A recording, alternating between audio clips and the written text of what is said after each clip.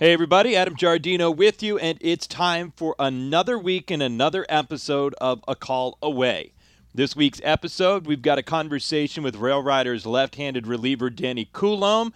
We've got an interview with Mike Tauchman, outfielder for the New York Yankees, but now one of the outfielders for the Rail Riders. And we've also got producer of Yes Network's Homegrown, Blake Shear. She's joining us as one of the bonus interviews.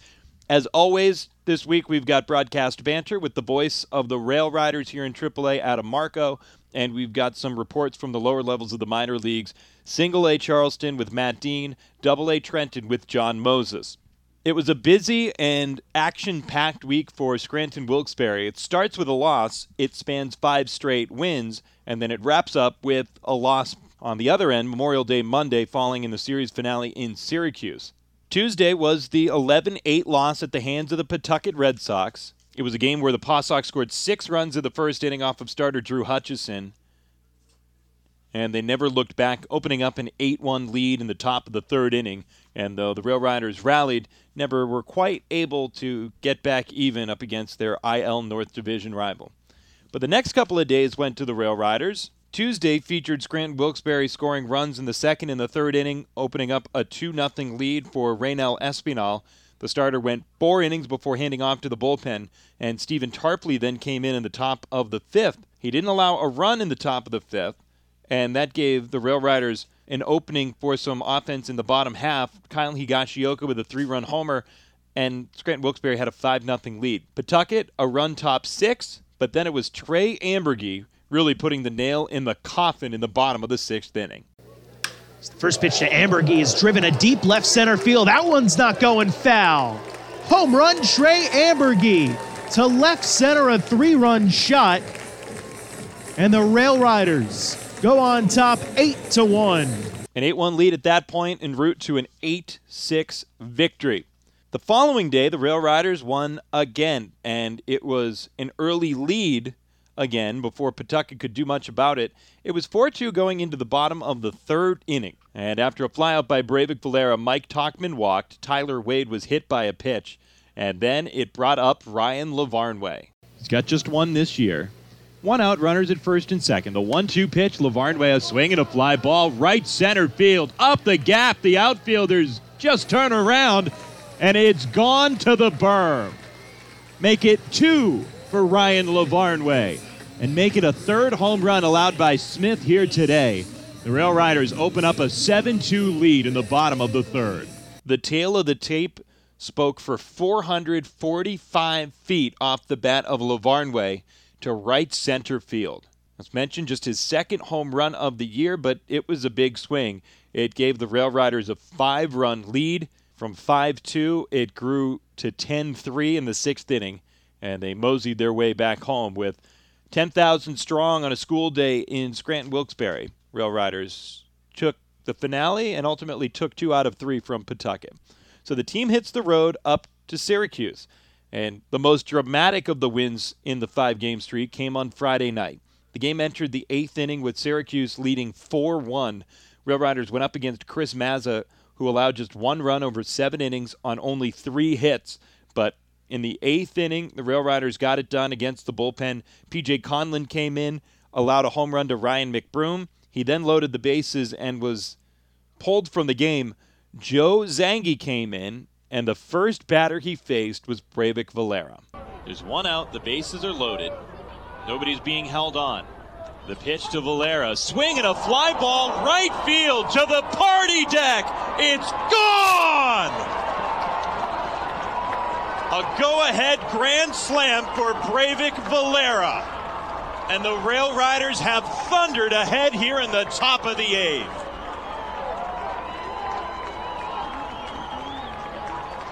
How about that? 10 games, 5 homer, and a signature moment for Valera here tonight. Down 4-1, the Rail Riders exited the top of the inning leading 6-4. So they won the opener, and the next day, Scranton Wilkes-Barre came away with an absolutely wild 17-12 victory in a game that also featured a 99-minute rain delay. The game's final pitch was thrown at 12:05 a.m. The highlights in the game: Brad Miller, 2 two-run home runs, 4 hits from Breivik Valera, who hit another homer, and 3 hit performances from Ryan McBroom, Tyler Wade, and Mike Ford. We jump ahead to Sunday, and Scranton Wilkes-Barre and Syracuse were tied going into the 7th. Mike Ford came up, and he gave the Rail Riders a lead. 3 balls and 1 strike.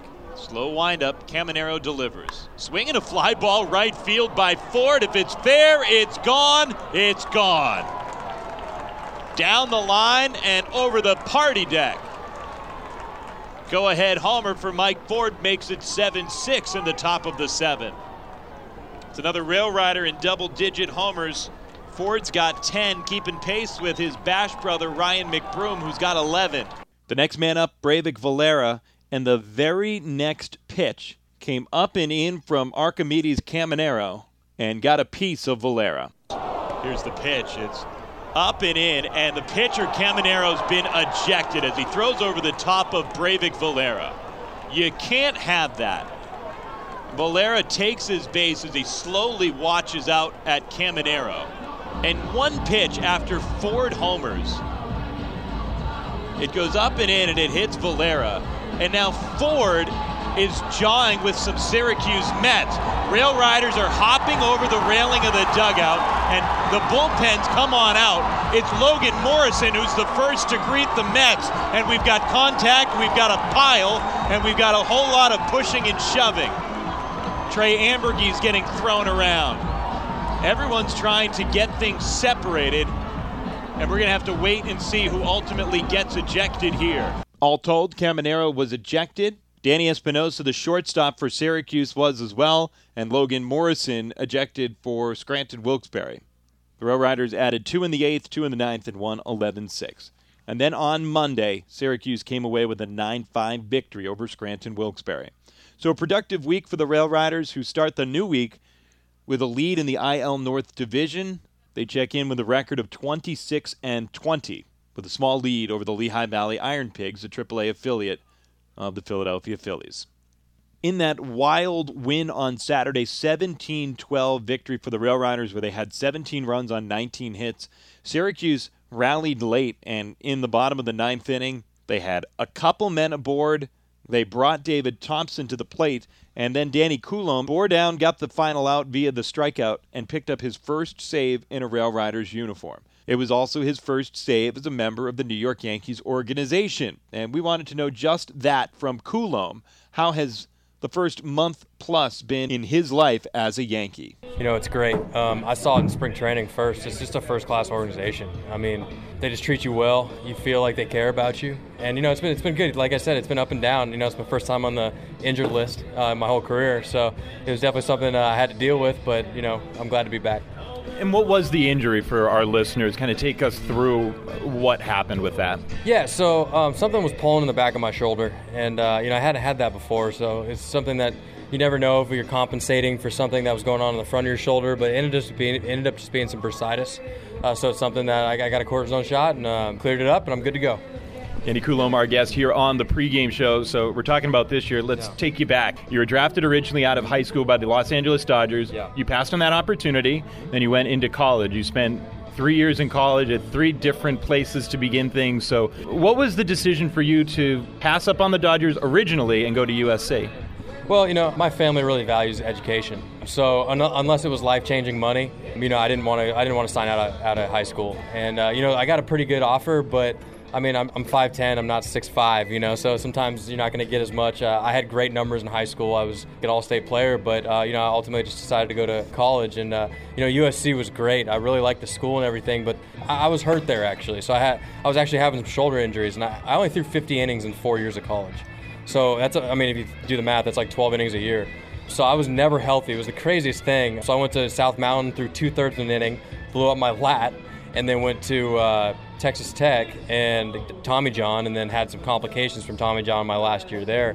But it was a crazy experience, and honestly, I thought I was going to retire after Texas Tech. I even told him I'd come back and finish school, and I don't need a scholarship or anything. I just wanted to come back and finish school, and then maybe try to walk on the team in the spring. And the Dodgers drafted me, and I was like, this is the last chance I'm really going to have to play pro ball, so might as well try it out. 25th round pick who ended up making the big leagues. Yeah. When you were drafted, thinking about retirement before that, could you ever have thought that you would have been a big leaguer? Absolutely not. I always tell this story. So the first day in pro ball, definitely in the lower levels, there's always guys that throw really, really hard.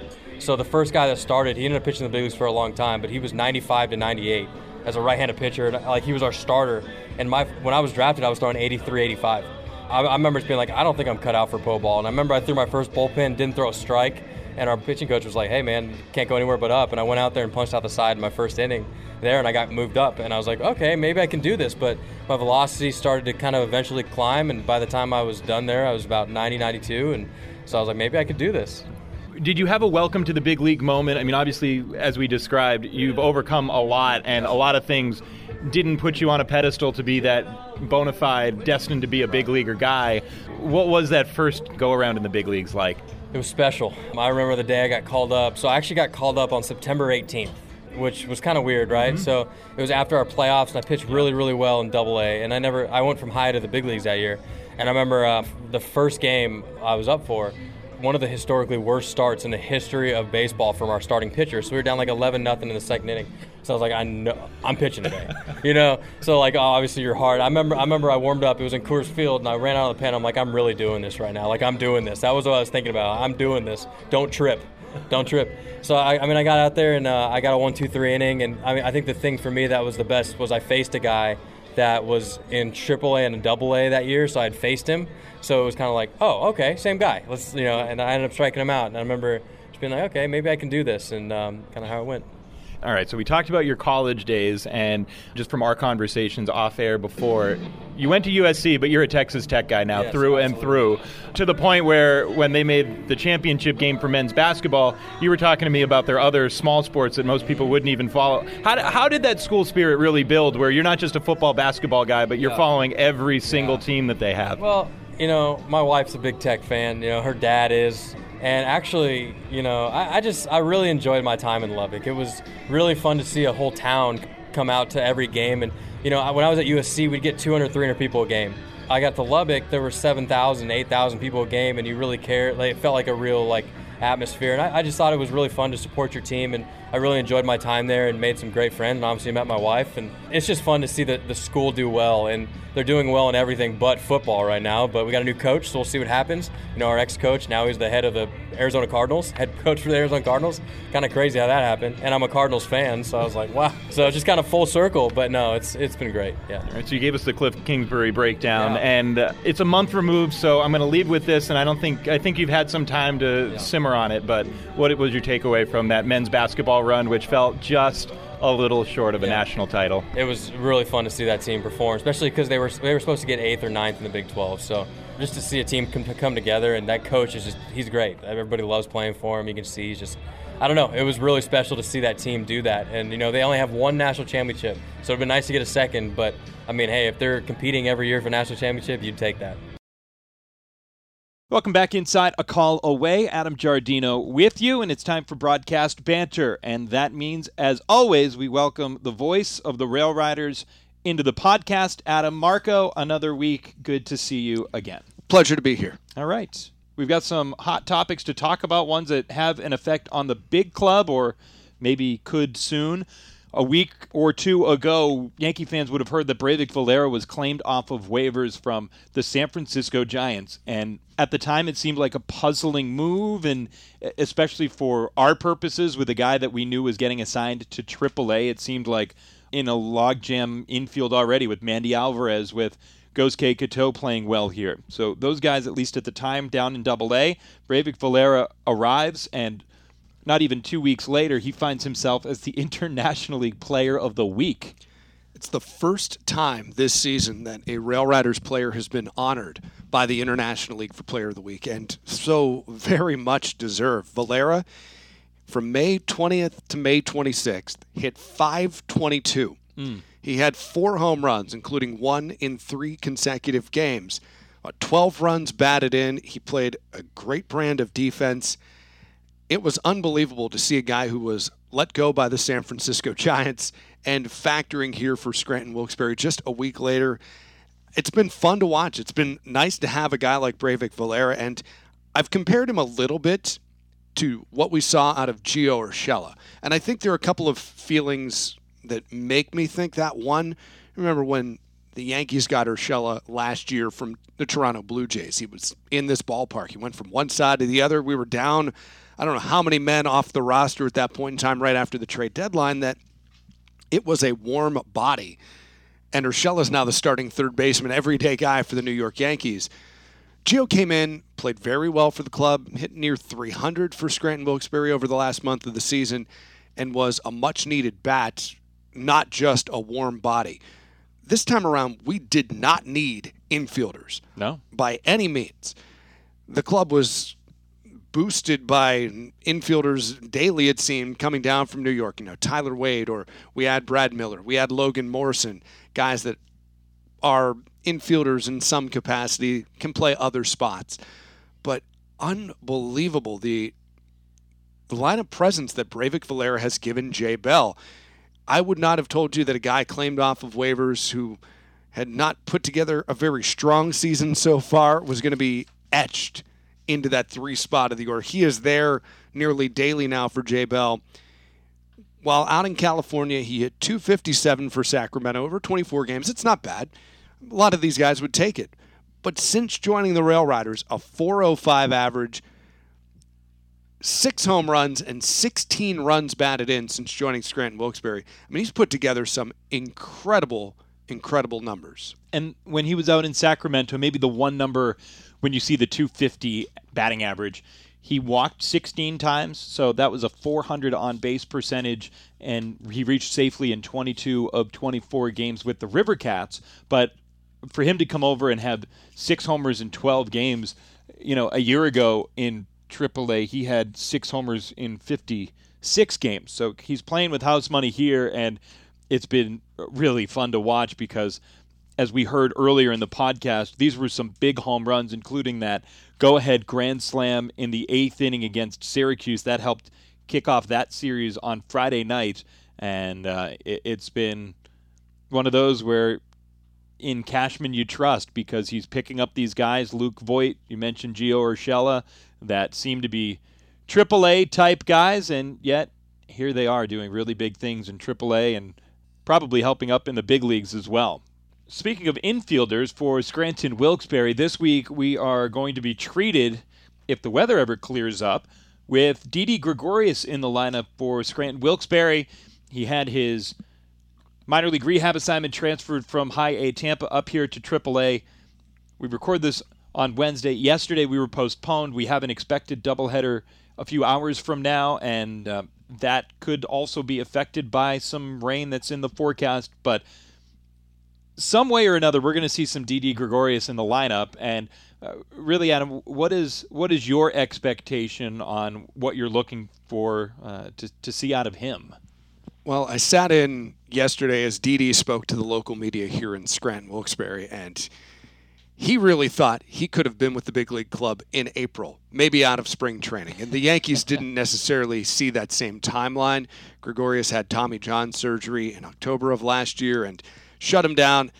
He's trying to return 8 months after having the surgery, which for a position player, the timeline is certainly a lot different than it would be for a pitcher, but you're still utilizing a lot of those same fundamentals, those same mechanics, maybe just not with quite as much force as a 95, 100-mile-an-hour fastball. So Gregorius thought he didn't need much more rehab time, and he said he's going to go out there, he'll play each day, and let the Yankees evaluate what they think they need from him to get him back to that major league level.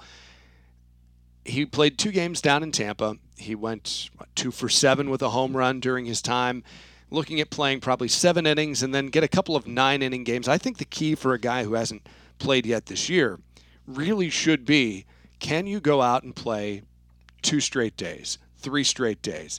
You're working your way back from an injury, so maybe it's 2 days and then DH.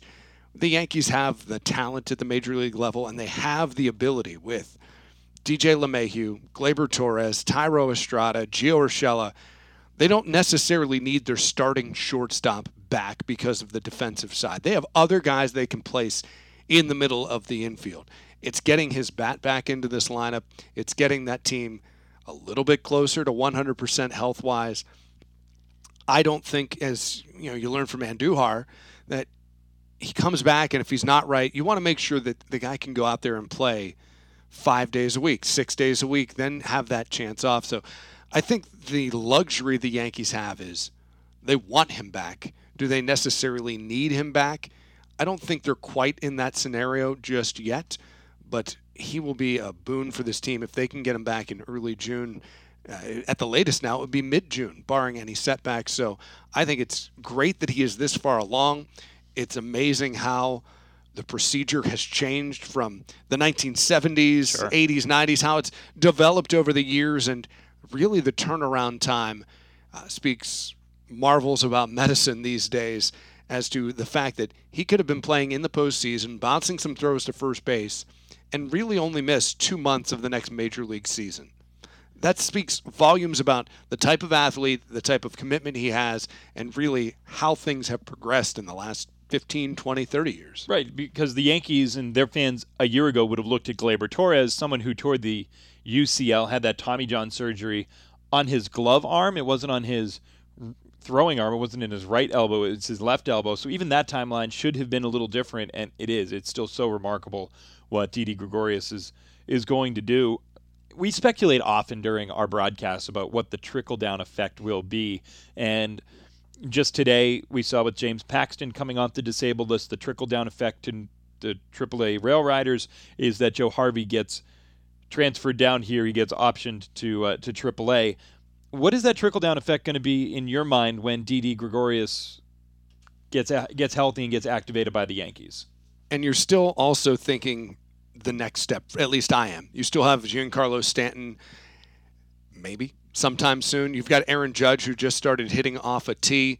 So as much as I look at performance and look at the last couple of weeks, part of me wants to say, and you hear a lot now, you read a lot on social media about Clint Frazier as being a possibility. He had a hot start. He got hurt. I don't think he's quite been in the last couple of weeks what he was the first few weeks. It's still Thairo Estrada. It has been Thairo Estrada, no matter who we've talked about that counter move being, because Estrada is the guy that's getting that once a week or that twice a week. He is somebody that's still young enough that needs to be playing every day. So I think that is the move. When you get an infielder back, you send Estrada back. And then when you get to Stanton, when you get to Judge, when you get back around to CC, then the thought changes. But right now, I still think it's Thairo Estrada because he doesn't get to play enough, and he could be down here as an everyday player for Scranton Wilkes-Barre. Not that his play at the big league level merits this whatsoever. He deserves to. He has played his way into that role. But you're getting another big league player, another all-star caliber player back. I think you need Estrada playing every day. Right. He comes into today batting .304 with New York, so somebody that you're not sending him down because he's hitting $180. And remember, this time last year, the Yankees had a very similar decision to make, and they sent Ronald Torreyes down. He was one of the best hitters in April and May for New York. Torreyes is now playing against the Rail Riders for the Rochester Red Wings. That they're not afraid to make that difficult decision. They need the guys at the big league level that they see contributing on a daily basis, and not that Torreyes wasn't, not that Estrada isn't. Thairo at least has that benefit of still being young and still needing, seasoning at AAA. Remember, he's a guy that barely played here last year. He's barely played here this year. Estrada's the move for me. Last thing we'll talk about here during broadcast banter with the voice of the Rail Riders, Adam Marco, is just I want your take on a guy that the Yankees signed. He was injured during the offseason. They stashed him in extended spring training. He's worked hard. He's come here to AAA. And Logan Morrison is finally finding that extra base stroke for the Rail Riders. And just what are your eyeball impressions on what you're seeing from the 31-year-old? Morrison is clearly a big league caliber bat. And facing off against AAA pitching this year, I think, doesn't necessarily do a justification. He struggled in the majors last year with Minnesota, and it's really an opportunity for him. You know, you look at the Yankees roster, and he didn't sign prior to spring. He didn't sign during spring. He signed after the season started. I think you look at the roster, the injuries, the fact that you can play first base, you could run to the outfield, which we haven't seen yet, but you have that multifaceted player. I think it's an opportunity for Morrison to sign with a club that could send him up to the big leagues and he could factor and maybe win a World Series title. So I think it was a good fit for him. I think it was a decent fit for the New York Yankees. And much like we saw with Gio Gonzalez, because we can't have a broadcast banter without mentioning Gio Gonzalez. Yeah. Remember, Gio didn't have spring training. So he had 2 starts in spring. It wasn't until his third start with the Rail Riders, second to third start with the Rail Riders, where he was shining, and you remembered why he was an all-star at the major league level.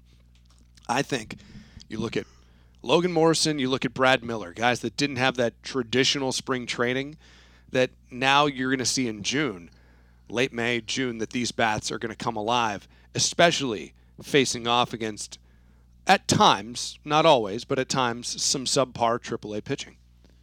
Adam Marco, never subpar at AAA when you're around. Thank you very much for joining us on Broadcast Banter. Always a pleasure. Well, talking about a guy in Breyvic Valera and Logan Morrison, 2 guys that might someday help the New York Yankees up at the big league level, especially here in 2019. We'll transition into a conversation we had with a guy who already has helped the New York Yankees in 2019. Mike Tauchman was added in a trade towards the end of spring training as injuries piled up for the Yankees in their outfield. And as we caught up with Mike Tauchman earlier this week, there was a crazy travel story about him arriving with the Rail Riders and then getting turned right back around and sent to New York as the 26th man in a doubleheader. And we wanted to know all about that travel story. Drove down to Indianapolis Tuesday morning and, went in, met Jay, and then he, kind of told me that I'd fly back to New York for the doubleheader. And, so kind of just, went with that and, played a couple games up there and, flew back to met up with the team in Toledo and had a doubleheader that day.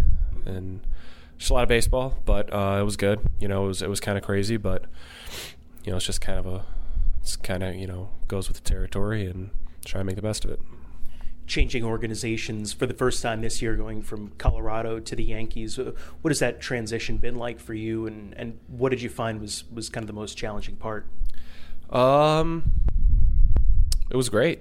Transition-wise, it's always weird when you have, when you're kind of in a, I was with the Rockies for a long time and then coming over here, but the transition was made very easy by the guys in the clubhouse in New York, and the guys here have been great to this point, so they've made that transition a lot easier for me, but just meeting a lot of new people and kind of just getting used to the the culture of the Yankees organization, but it's been great. Just to let some of the fans get to know you a little bit, obviously from Illinois, went to Bradley University, which I'm guessing close to home, but what kind of went into that, and what was it like to kind of go to a smaller school in a smaller conference, but still be known as one of the better players and obviously end up getting drafted out of there? They were kind of just one of the teams that recruited me kind of from day one, so I really liked the situation there in terms of the facilities that they had, and I thought that it was somewhere that I could, get some playing time and turn myself into a better baseball player, and they kind of afforded me that opportunity, and I had a really positive experience. It was about 3 hours from home, so it was far enough away, but it wasn't super far away, which really didn't impact my decision that much. I just wanted to play some more baseball. So, going there, it was obviously, overwhelmingly positive experience. Here on the pregame show with Rail Riders outfielder Mike Tauchman, there's a story that you might have seen online about you going up against Jimmy Garoppolo as a quarterback in high school and leading a comeback. Is that a true thing, and how much do you remember about that game? It's accurate. It's kind of one of those things where it's kind of sometimes a little silly to talk about because it's you know, I don't want to sound like I'm like some guy at an Applebee's bragging about like striking out Mike Trout when he was like 8 years old. Like, it doesn't really mean that, you know, obviously Jimmy has got a lot better since then and is, you know, to be able to play in the NFL. And so it's, you know, but once upon a time, a long time ago, yes, we competed against each other, and, you know, that day my team came out on top.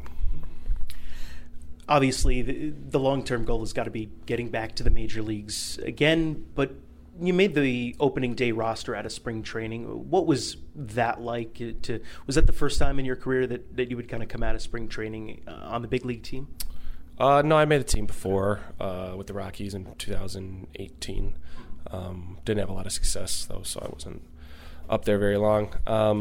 It was great. I mean, it was, you know, anytime, you know, you get traded for, and, you know, I kind of viewed it as a good thing that somebody, you know, took notice of, you know, what I'd kind of done in my career, and to get that opportunity was amazing. And then, you know, just to contribute to a team, you know, like the Yankees, you know, obviously the team's playing really well, and to even feel like, you know, I was a small part of that, you know, I'm very grateful for that opportunity. And, you know, my time here, I'm just planning on, you know, continuing to try to hone my craft and sharpen my skills so that if the opportunity comes up again, I can contribute again.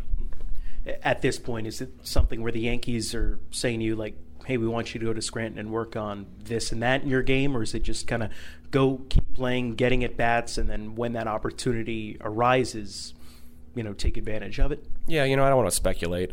There's obviously, you know, the Yankees have been, you know, had some unfortunate, you know, injury situations this year, which I think, you know, gave a lot of guys an opportunity up there.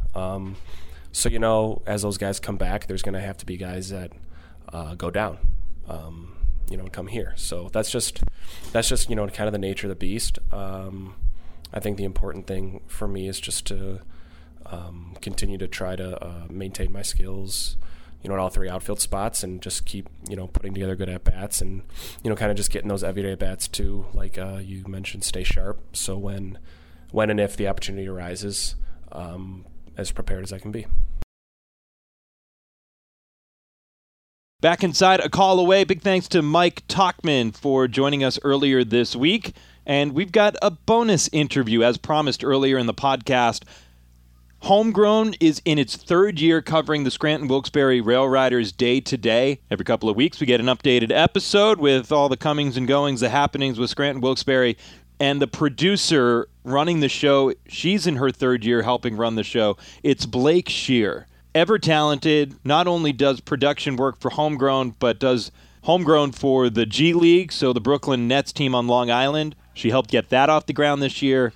And Blake also does a ton of production work just day-to-day with the New York Yankees and the Brooklyn Nets as well. So Blake was our pregame guest over the weekend, and the first thing we wanted to know from her is how different is it covering a team in year 3 versus years 1 and 2 that she's had a chance to work with the Rail Riders? You thought that it would be hard, you know, coming into the season and not knowing that many people are trying to come up with new storylines, but nope, as always, the players have been wonderful. Whole new cast of characters with some of the right people you've gotten to know, but it's sort of each season evolves. And where 2 years ago Mike Ford was just someone is part of the infield, now he's one of the stars who got his first major league call-up. Or Joe Harvey, who you saw partially last season, really came in and surprised everyone, made it to the big league. So each season is something different, and as always, there's new guys coming up within the organization who you're excited about.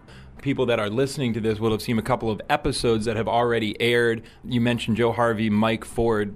There's footage of them out in San Francisco. So from a behind-the-scenes perspective, how do you coordinate that to make it look so seamless, even though I don't think you went out to San Francisco on a working vacation?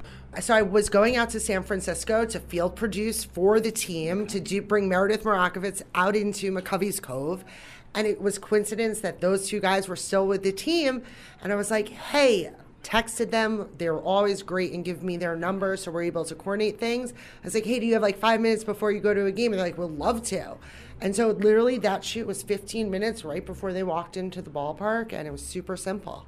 How does the editing process go? How much of what we see is part of the greater hours and hours of filming that actually takes place? Each episode's about 3 days with the team, all depending on timing and schedule-wise, but it's 3 days, and it's about 20, I would say 15 to 20 hours of footage all together with all these tidbits, and I go through everything in the office, and it's sort of just, the story tells itself. You really don't have to do much. Most times I don't walk into things planned just because it's baseball, just like everyone knows. Time, weather, people getting called up, called down, so it's just super easy, and like I said, the story just tells itself. These guys' lives are interesting, and fans want to see it, and I was a fan, so this is what I would want to say. Blake Shear, producer for Homegrown in its third season, covering the Scranton Wilkes-Barre Rail Riders and the guys heading up to the big leagues. You mentioned the familiar faces with Kil Kosho. Even yesterday, Brady Lill gets added back to the roster. Zach Zahner's somebody that's been on a bunch.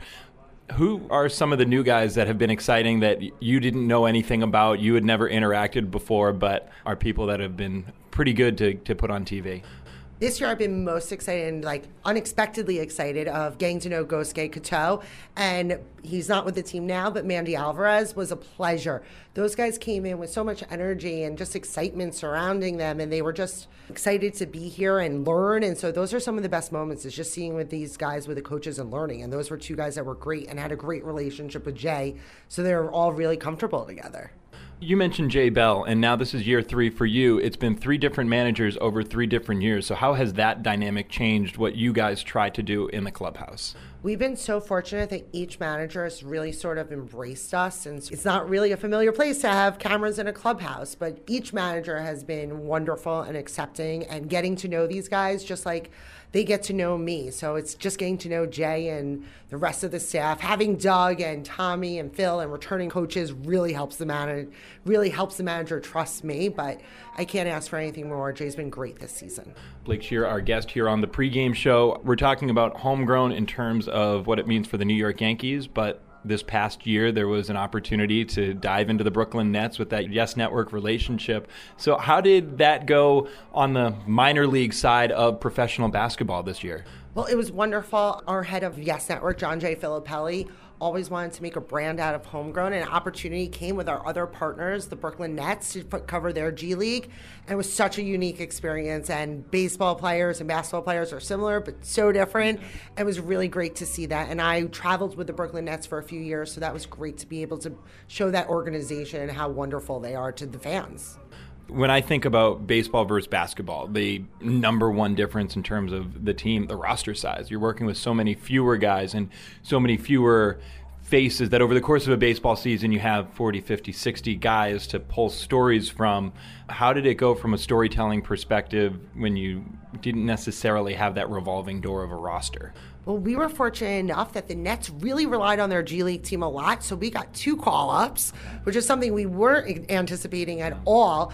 And then our two-way players, Alan Williams and Theo Pinson, were really great. And all these guys had a unique story. They were all huge stars in college. So this was gravy telling those stories. They all had something, if not 1 or 2 stories to tell, and they were just so welcoming to the cameras. Thank you, Blake. And now next up, we've got our weekly segment where we check in on the different levels of the minor leagues, where we've got reports from Single A Charleston with Matt Dean and Double A down in Trenton with John Moses. All right, Matt, take it away. With this look at the Charleston River Dogs, I'm Matt Dean. The River Dogs enter play Sunday having gone 3-4 in the last week, seeing their first-place lead in the Southern Division trimmed down to just a game with still 3 weeks left to go in the first half. Despite mixed results as of late, the River Dogs offense has stayed consistent, averaging 5.5 runs per game over their last 28 contests. Outfielder Josh Stowers has been one of the steadying presences towards the top of Charleston's lineup this year and has begun to tap into his power stroke lately, crushing his first 5 home runs all in the last 11 games. Stowers talked this week about where his power stroke has been coming from as of late. Just from working on making some adjustments with our hitting coach and just staying on my backside and not leaking forward too early. Just pretty much just using my legs and getting the power from the ground up. And the swings I've been taking haven't been me selling out for home runs, just me barreling up balls and they're traveling. So. The former second-round pick, acquired by the Yankees in a December 3-team deal that sent Sonny Gray to Cincinnati, has really hit his stride of this new organization, slashing .293, .378, .480 entering play Sunday, and leading Charleston with 12 stolen bases. While the power has started to come around, it's his all-around game and particularly speed that can impact games. I really don't look at the signs too much just because Julio's already told me that I have the green light. Just from coming from like a base steel and collegiate program at Louisville, I know like what counts and stuff to run it and what I'm looking for from certain pitchers. With this look at the River Dogs, I'm Matt Dean. With the Trenton Thunder, I'm John Moses. The Thunder spent this week trading first and second place in the standings and enter play on Sunday evening at 28-18, leading the Binghamton Rumble Ponies by a half game in the Eastern Division. Infielder Hoi-Jun Park has been one of the most consistent bats in Trenton's order since joining the team on the team's opening road trip in Akron. A season after leading the Florida State League in on-base percentage, Park enters play on Sunday, second in the league in batting average with a .323 mark, which he attributes to a slightly different approach at the plate. Actually, last couple of years, I took a lot of pitches on the at-bat, but for this year, I'm trying to more aggressive. They trying to hit a first pitch, just trying to be aggressive on the swinging on the ball. With the Trenton Thunder, I'm John Moses. That is going to do it for us this week on A Call Away. Thanks for making us part of your week yet again. If you want to make the Rail Riders part of your week, you can join Adam, Marco, and me with pregame coverage beginning 30 minutes before every game. You can catch all of the action on the Rail Riders Radio Network, the TuneIn Radio app, and on the MILB First Pitch app as well. If you'd like to follow me on Twitter, I am at Adam Giardino, Giardino. Again, thanks for tuning in, and we will talk to you again soon.